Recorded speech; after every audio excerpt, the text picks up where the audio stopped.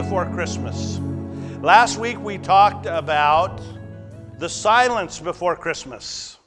How God had been silent for 400 years. And when he came to Zacharias and Elizabeth, he slipped into the temple through Gabriel.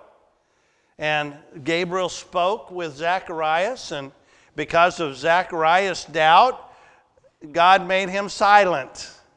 So he couldn't run around telling all the world about the angel that he saw and the promise that he gave that Elizabeth would bear a child in a very silent way. I don't think there was any thunderclap or any miraculous sound that came out of heaven. God restored Elizabeth's womb and allowed her to conceive John the Baptist. And then on a very quiet evening, God slipped into Mary's house in Nazareth by way of an angel by the name of Gabriel, the same one that had come to Zacharias, had a very quiet conversation with her. It wasn't earth-shattering. The neighbors didn't run out and say, "What's happening over at Mary's house?" But in a very quiet way, God came and he says, "You're favored one. I've chosen you to be the virgin from Isaiah 7:14 that will bear a son, and his name will be Emmanuel, God with us." So very quietly, everything has started. All the wheels are in motion, and we're going to see today the next step in the story. We're going to see a couple of songs that people that were involved in this God coming to earth to bring us the greatest gift of all. We're going to see a couple songs. So I want you to turn to Luke chapter 1. Luke chapter 1. And we're going to start with verse 39 through 45. Now remember, everything that I just talked about has taken place. Mary has conceived by being overshadowed by the mighty God. And now the next thing that happens starts in verse 39. Now at this time, Mary arose and went in a hurry to the hill country, to the city of Judah, and entered the house of Zacharias and greeted Elizabeth. And when Elizabeth heard Mary's greeting, the baby leapt in her womb, and Elizabeth was filled with the Holy Spirit. And she cried out with a loud voice and said, "Blessed are you among women, and blessed is the fruit of your womb. How has it happened to me that the mother of my Lord would come to me? For behold, when the sound of your greeting reached my ear, the baby leaped in my womb for joy. Blessed is she who believed that there would be a fulfillment of that which has been spoken to her by the Lord." Wow! What an amazing thing that happens. God has already prepared. It's been 6 months since Elizabeth conceived. And remember, what did Elizabeth do? Oh, she was worried. I'm old. I've got this baby. Will I carry it? Will I miscarry? I don't know. So for 5 months, she stayed secluded in her home. She was afraid to give the glorious news of what God had done. And then when Mary gets pregnant, or the angel talks to Mary, Gabriel talks to Mary. He says, by the way, just in case you're having a little bit of worry about how all this works, your cousin Elizabeth is pregnant. And Mary's kind of like going, oh, wait a second. She's old. She's never had babies. How is that? And he said, what did the angel say to him? He said, because nothing is impossible with God. And so Mary gets the news. The conception happens just as Gabriel promised. And what does it say that Mary immediately did? It says, now at this time Mary arose and went in a hurry. Mary left in a hurry. Now why? I want to give you 2 reasons why Mary left in a hurry. Number 1, she had to check out this promise. Elizabeth is pregnant. No way. I mean, this is epic proportions, just like Abraham and Sarah. Wow. I want to go see this. I have to see with my own eyes. I want to put my hand on her belly and feel the baby inside. Does anybody do that? A lot of people still do that. I can remember when my wife was pregnant and people would come, want to touch the baby. And it was kind of like, oh, well, that's kind of personal. That's an invitation thing. But God had invited her to be part of this miracle. He says, go. He didn't tell her to go and see, but she wanted to. Second thing is, the angel only spoke to Mary. Did you catch that? The angel came and talked to Mary. The angel didn't come and talk to mom and daddy and say, hey, your daughter Mary is going to carry the Son of God. How do you explain that to mom and dad when they didn't see the angel? She lived in Nazareth, right? Community of about 200 people. We were talking about that, kind of like Waterloo, right? The first news that Mary is pregnant, what's going to happen? Because where's her husband is off building the house for them to live in. And what are people going to do? They're going to start talking. Ooh, Mary's pregnant. And Joseph has been gone. Who's the father? Who's she been sleeping with? Right?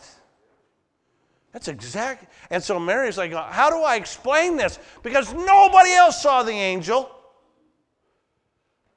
Gabriel appeared to her. So she hurries off. How am I going to explain this? So she runs up into the hill country where Zacharias and Elizabeth lives, and she gets her. And I love what happens when she walks through the door.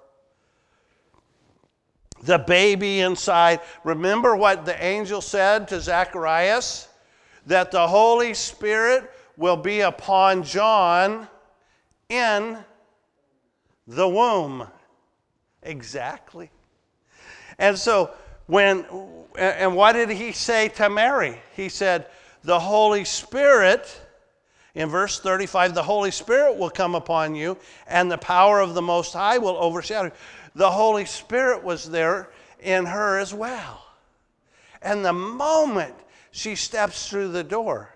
Now I want you to remember, she went immediately and she went in a hurry. She had just conceived. You could not see that she wasn't showing yet. She was she may have been a week pregnant. You couldn't tell yet. But as soon as she stepped through the door, as soon as Elizabeth heard her voice, what did she do? The baby, the Holy Spirit in John started doing flip-flops and cartwheels. Some of you ladies have experienced that. I see some very knowing faces out there. Ah! Right? I used to love to watch that with my kids. Just, yeah. My wife didn't like to watch it. But that baby John in utero, he begins to praise. And what happened to Elizabeth? The Holy Spirit came upon her. You see, the angel, it said, Gabriel, it said the Holy Spirit would be upon John in the womb, but he didn't say anything about Elizabeth. And boy, when the Holy Spirit breaks out, he breaks out. And what did Elizabeth do? She worshiped, not Mary. She said, Mary, you're blessed. You're blessed. But she worshiped who? The Lord. Did you catch that? Verse 43, and how has it happened to me that the mother of my Lord would come to me? Wow. See, we sometimes lose sight in the whole Christmas story. Yes, Jesus is going to become born in a manger. But who is he? He's the Lord. That's kind of hard because when you're looking at this, this little bitty baby that Mary's holding in her arms, how can that be the Lord? Oh, because nothing is impossible with God. And so Elizabeth worshiped him as Lord. And then in verse 45 it says, blessed she doesn't worship her. She says, blessed is she who believed that there would be a fulfillment of that which is spoken to her by the Lord. Isaiah 7:14. For unto you will, Isaiah 7:14. For a virgin will give birth, and his name shall be Emmanuel, God with us. So as Mary as Elizabeth worships the Lord, she didn't worship Mary, she worshiped the Lord. And then Mary has something to say, the song. In your Bible, it probably says the Magnificat. And some people take this and they honor this. But really, it's Mary honoring God. And some people make a huge deal out of Mary, right? And really Mary's the vessel. She's the favored one. She's the blessed one, honored to carry Jesus. And so as we look at verses 46 through 55, I want you to notice who the focus is on. It's not on her. It's on him.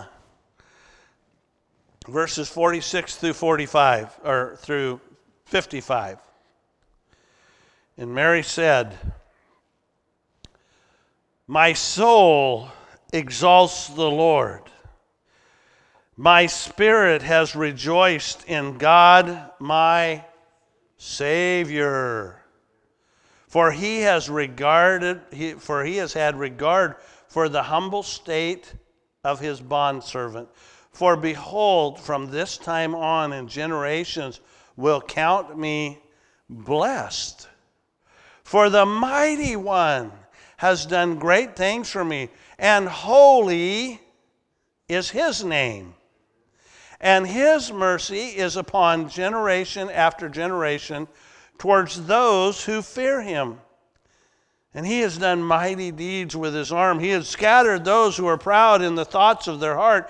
He has brought down rulers from their thrones and have exalted those who were humble. He has filled the hungry with good things and sent away the rich empty-handed. He has given help to Israel, his servant, in remembrance of his mercy, as he has spoken to our fathers, to Abraham and his descendants forever. I want you to notice a few things that Mary says. The first thing is that she calls him Savior. Okay. Come on. There we go. Mary calls Jesus her Savior. I went to school with a gentleman by the name of Mark Lowry. He penned the song, Mary, Did You Know? Beautiful song, isn't it? Of all the things that Mary treasured in her heart, do you know, Mary, that this little baby, right, that you're holding will be what? Will save the world. And she, as the Holy Spirit had expressed to her, you are carrying your very own Savior. You will see him die on a cross for your sins. Wow. How do you carry that? How do you watch your son? But he's her Savior. The second thing that she says about this baby that she's carrying is that he is the mighty God. She says of him in verse 49, for the mighty one has done great things for me. The mighty one. We find that same word in Psalms 50, verse 1. The mighty one, God, the Lord, has spoken and summoned the earth from the rising of the sun to its setting. What are they talking about? What attribute of God is he talking about here? He is the creator. The one that is within me, the one that is growing inside of me is the creator. In the beginning, he was there. John 1:1 talks about this. He was part of creation, and yet he's growing inside of me. She says he's the mighty one, the creator, the one who, when they were standing in the middle of the desert with Moses and looking at the burning bush, and Moses said, who shall I say sends me? And God said, I am that I am sends you. The same person, the one who was before and will be beyond the ending, the Alpha and the Omega, the beginning and the end, the mighty one. And next, she says, he is holy. And when he talks about the holiness of God, I'm reminded of Isaiah once again, as Isaiah had this experience with God, as he writes in chapter 6. He says, in the year that King Uzziah's death, I saw the Lord sitting on the throne, lofty and exalted, with the train of his robe filling the temple, and the seraphim stood above him, each having 6 wings, and with 2 he covered his face, and with 2 he covered his feet, and with 2 he flew. And one called out to another and said, holy, holy, holy, the Lord of hosts. The whole earth is filled with his glory. Amen. Holy, holy, holy, Lord God Almighty. Early in the mornings our song shall rise to thee. Amen. Holy, holy, holy. Why 3 holies? Have you ever thought about that? The Father. Holy is the Father. Holy is the Son, and holy is the Holy Spirit. Amen. Amen. As Mary cries out, that sings this song, and most likely this was a song that she had the melody that she heard in the song of Hannah, when Hannah praised the Lord and said, when he gave her Samuel in her womb, she sang a very similar song, and she has this tune, and she begins to sing. She says, "Holy, holy, holy is the Lord God Almighty," as she sings this song. And then as we look down, she sings about one other thing. She sings about the mercy of God. Did you notice that? There's twice when she says, talks about his mercy. In verse 50 it says, "And his mercy is upon generation after generation towards those who feared him."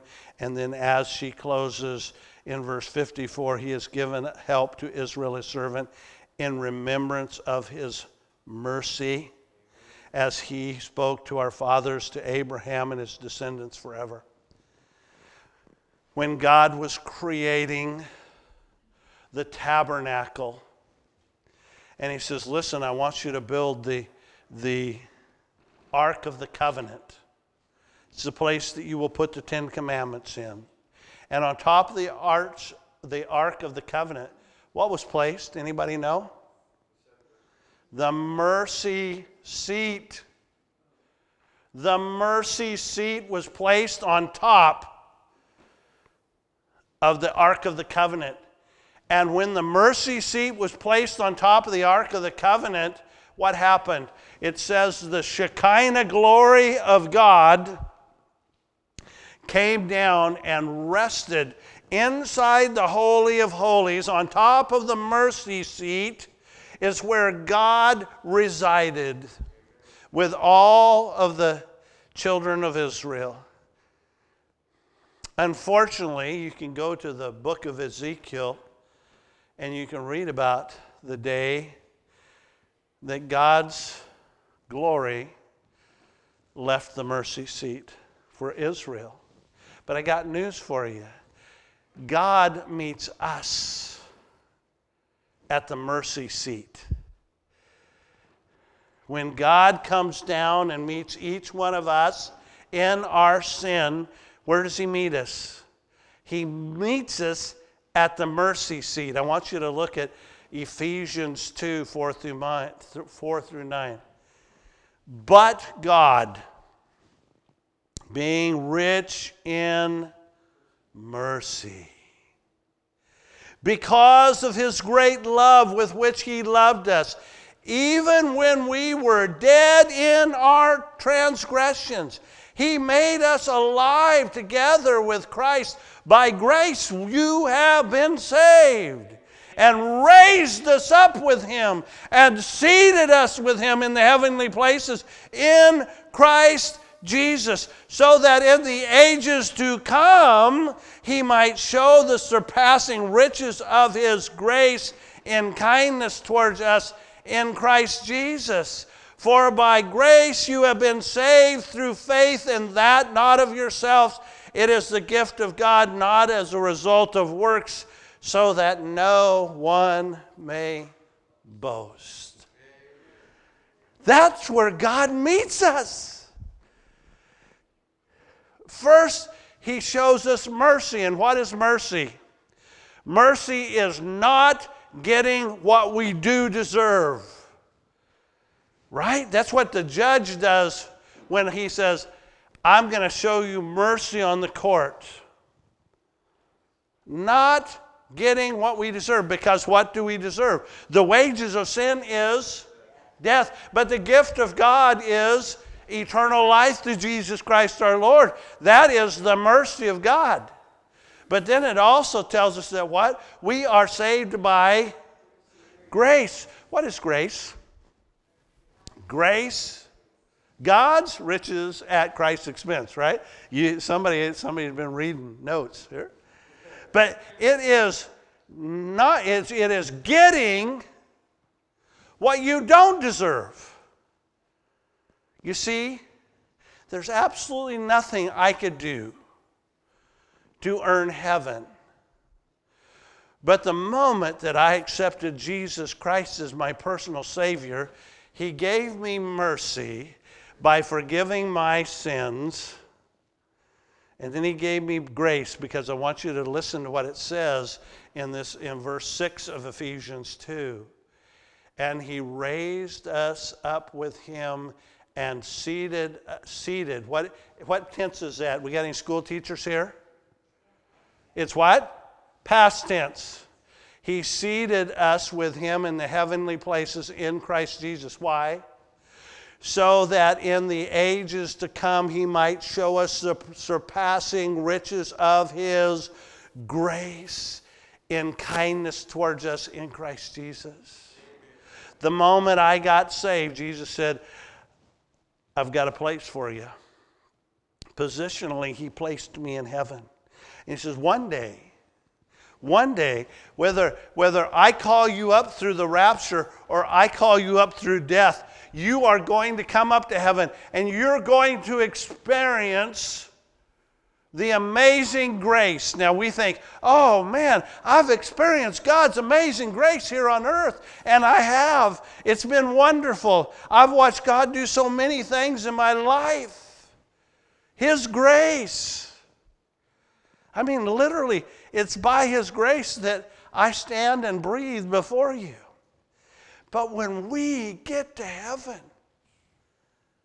His grace is just going to explode. We're going to walk into heaven and we're going to go, whoa. I think I'll probably just stand at the gates of heaven for about 10 billion years and just take it all in. Take look and see all of the people that God is there in heaven. That's the grace of God.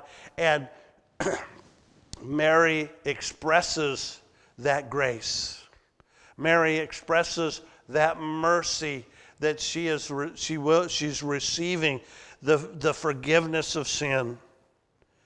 But we got to hear one more song, right? We got to hear one more song. We got to hear the song of Zacharias, and I'm going to skip a few verses here because it talks about Mary goes back to Nazareth, right? She's now 3 months pregnant.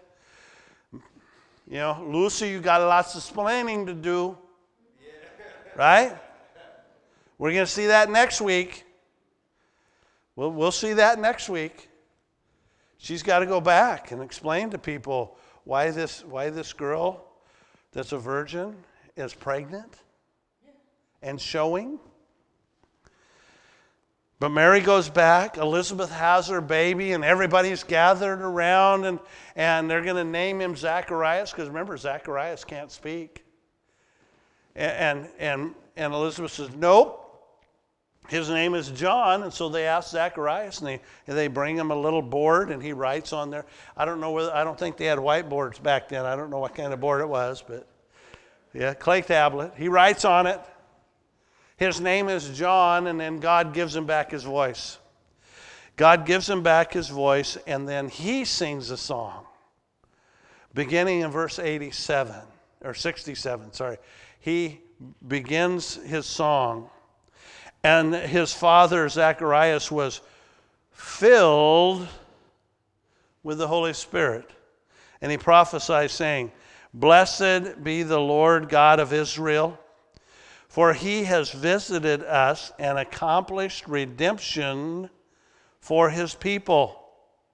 He has raised up the horn of salvation for us in the house of David, His servant. He has spoke by the mouth of His holy prophets from old, salvation from your enemies and from the hand of all who hate us.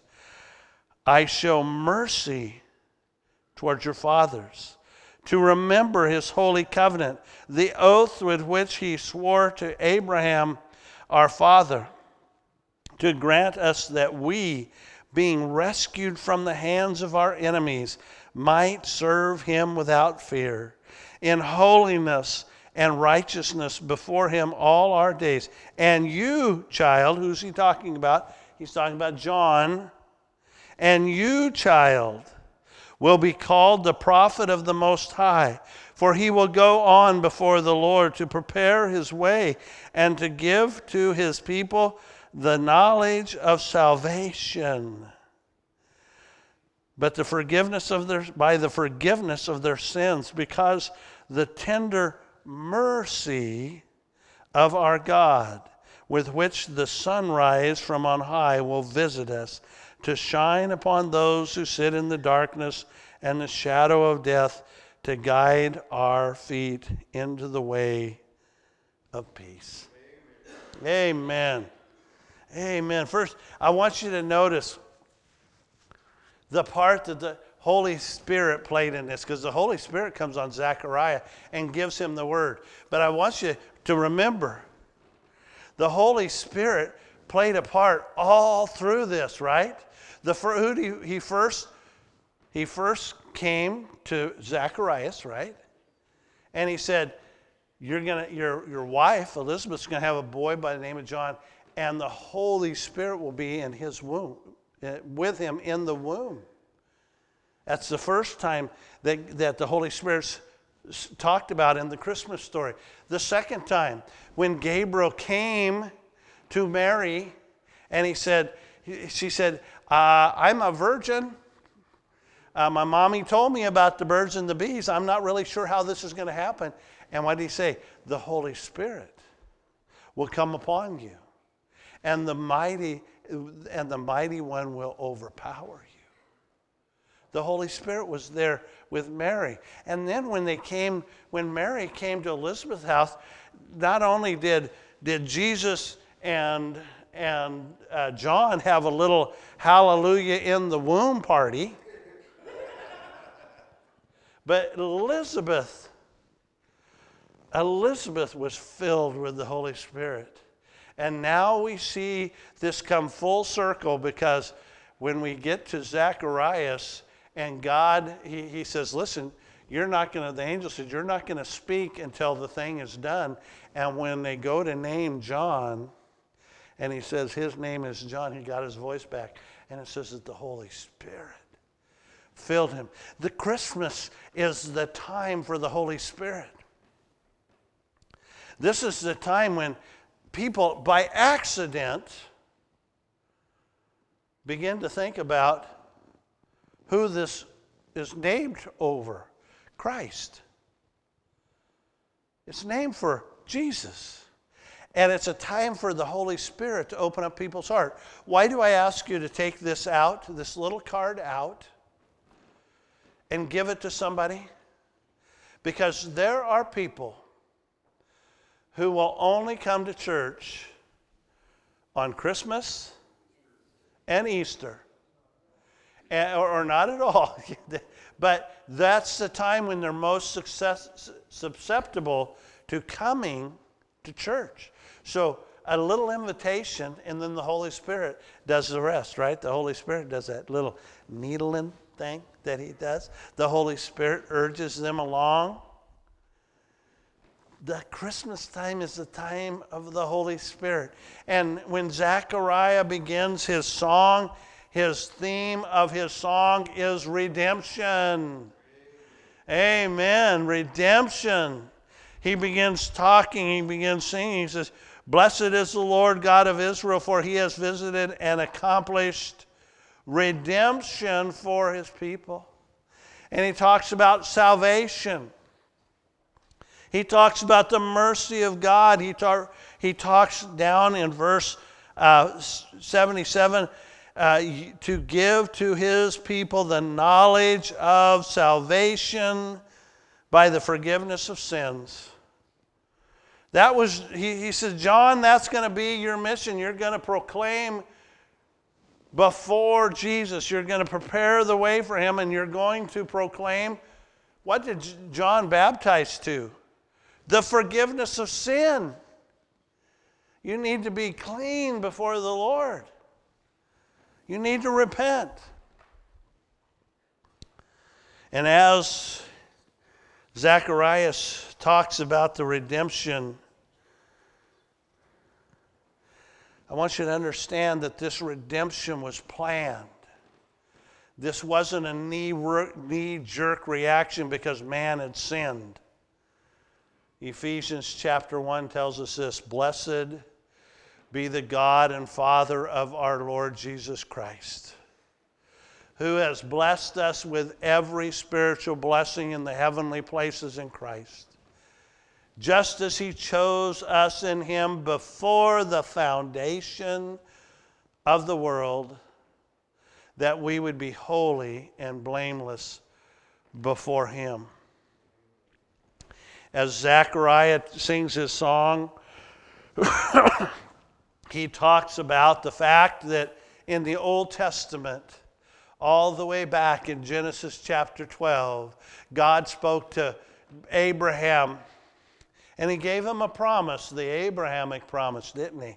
He said in the Abrahamic promise, he told the people, he says, "I'm going to give you a nation, and I'm going to give you a great people," but at the very end of the Abrahamic promise, it says, "And all the families of the earth will be blessed through you." And he reminds us, Zacharias reminds us that the promise that God gave to Abraham is going to be fulfilled through Jesus. And then he goes back and he says, not only that, but you promised us that that son's going to come through David, the line of David. As you look out here in verse 69, "And he has raised up a horn of salvation for us in the house of David, his servant." Because God had promised David that there will always be somebody from the line of David on the throne. And who's going to ultimately sit on the throne? Jesus Christ. And that's why when you look at the genealogy of Jesus over in the book of Matthew, who does it trace it through? The line of David. He said, all of the Old Testament has been pointing to the fact that Jesus is coming and he's bringing us salvation. And I love the way he finishes with verse 77, "To give to his people the knowledge of salvation." And that's what we do, right? We should be bringing to people the knowledge of salvation. What did Jesus say? "I am the way, the truth, and the life. No man comes to the Father but by me." Zacharias said he's coming. John, my son John, gets to play a part. My son John is going to go before him. He's going to be as one who goes into the wilderness and says, "Prepare the way of the Lord." He's going to have the power and the might of Elijah as he preaches. And if we go to the Gospels and watch what happens with John, that's exactly what happens. He goes into the wilderness and people flock to him to hear his message of repentance, forgiveness of sin. Because isn't forgiveness of sin what everybody wants? Yesterday, while I was playing Santa Claus, this little girl, I had greeted them, and they were in the back seat of this car. She's probably 4 or 5 years old enough to write with crayon. And so she says, Santa, here's my list." And so I grabbed this list, and it's just big crayon letter. Nothing's spelled right, but that's okay. Santa has the ability to transliterate, right? You know, he figures this thing out. And I would think that everyone that does not know Jesus Christ as their Savior, if they could put on their Christmas list to God, the number one thing, I need forgiveness. Because we live in a world that carries the weight of their sin on their own shoulders because they've never met a Savior who wants to take that all away. A Savior who paid for that on the cross so that they would not have to carry it one more moment, but they could give it to Him. They could place it on the mercy seat, and God would say, it's forgiven. And then His grace would say, welcome, child.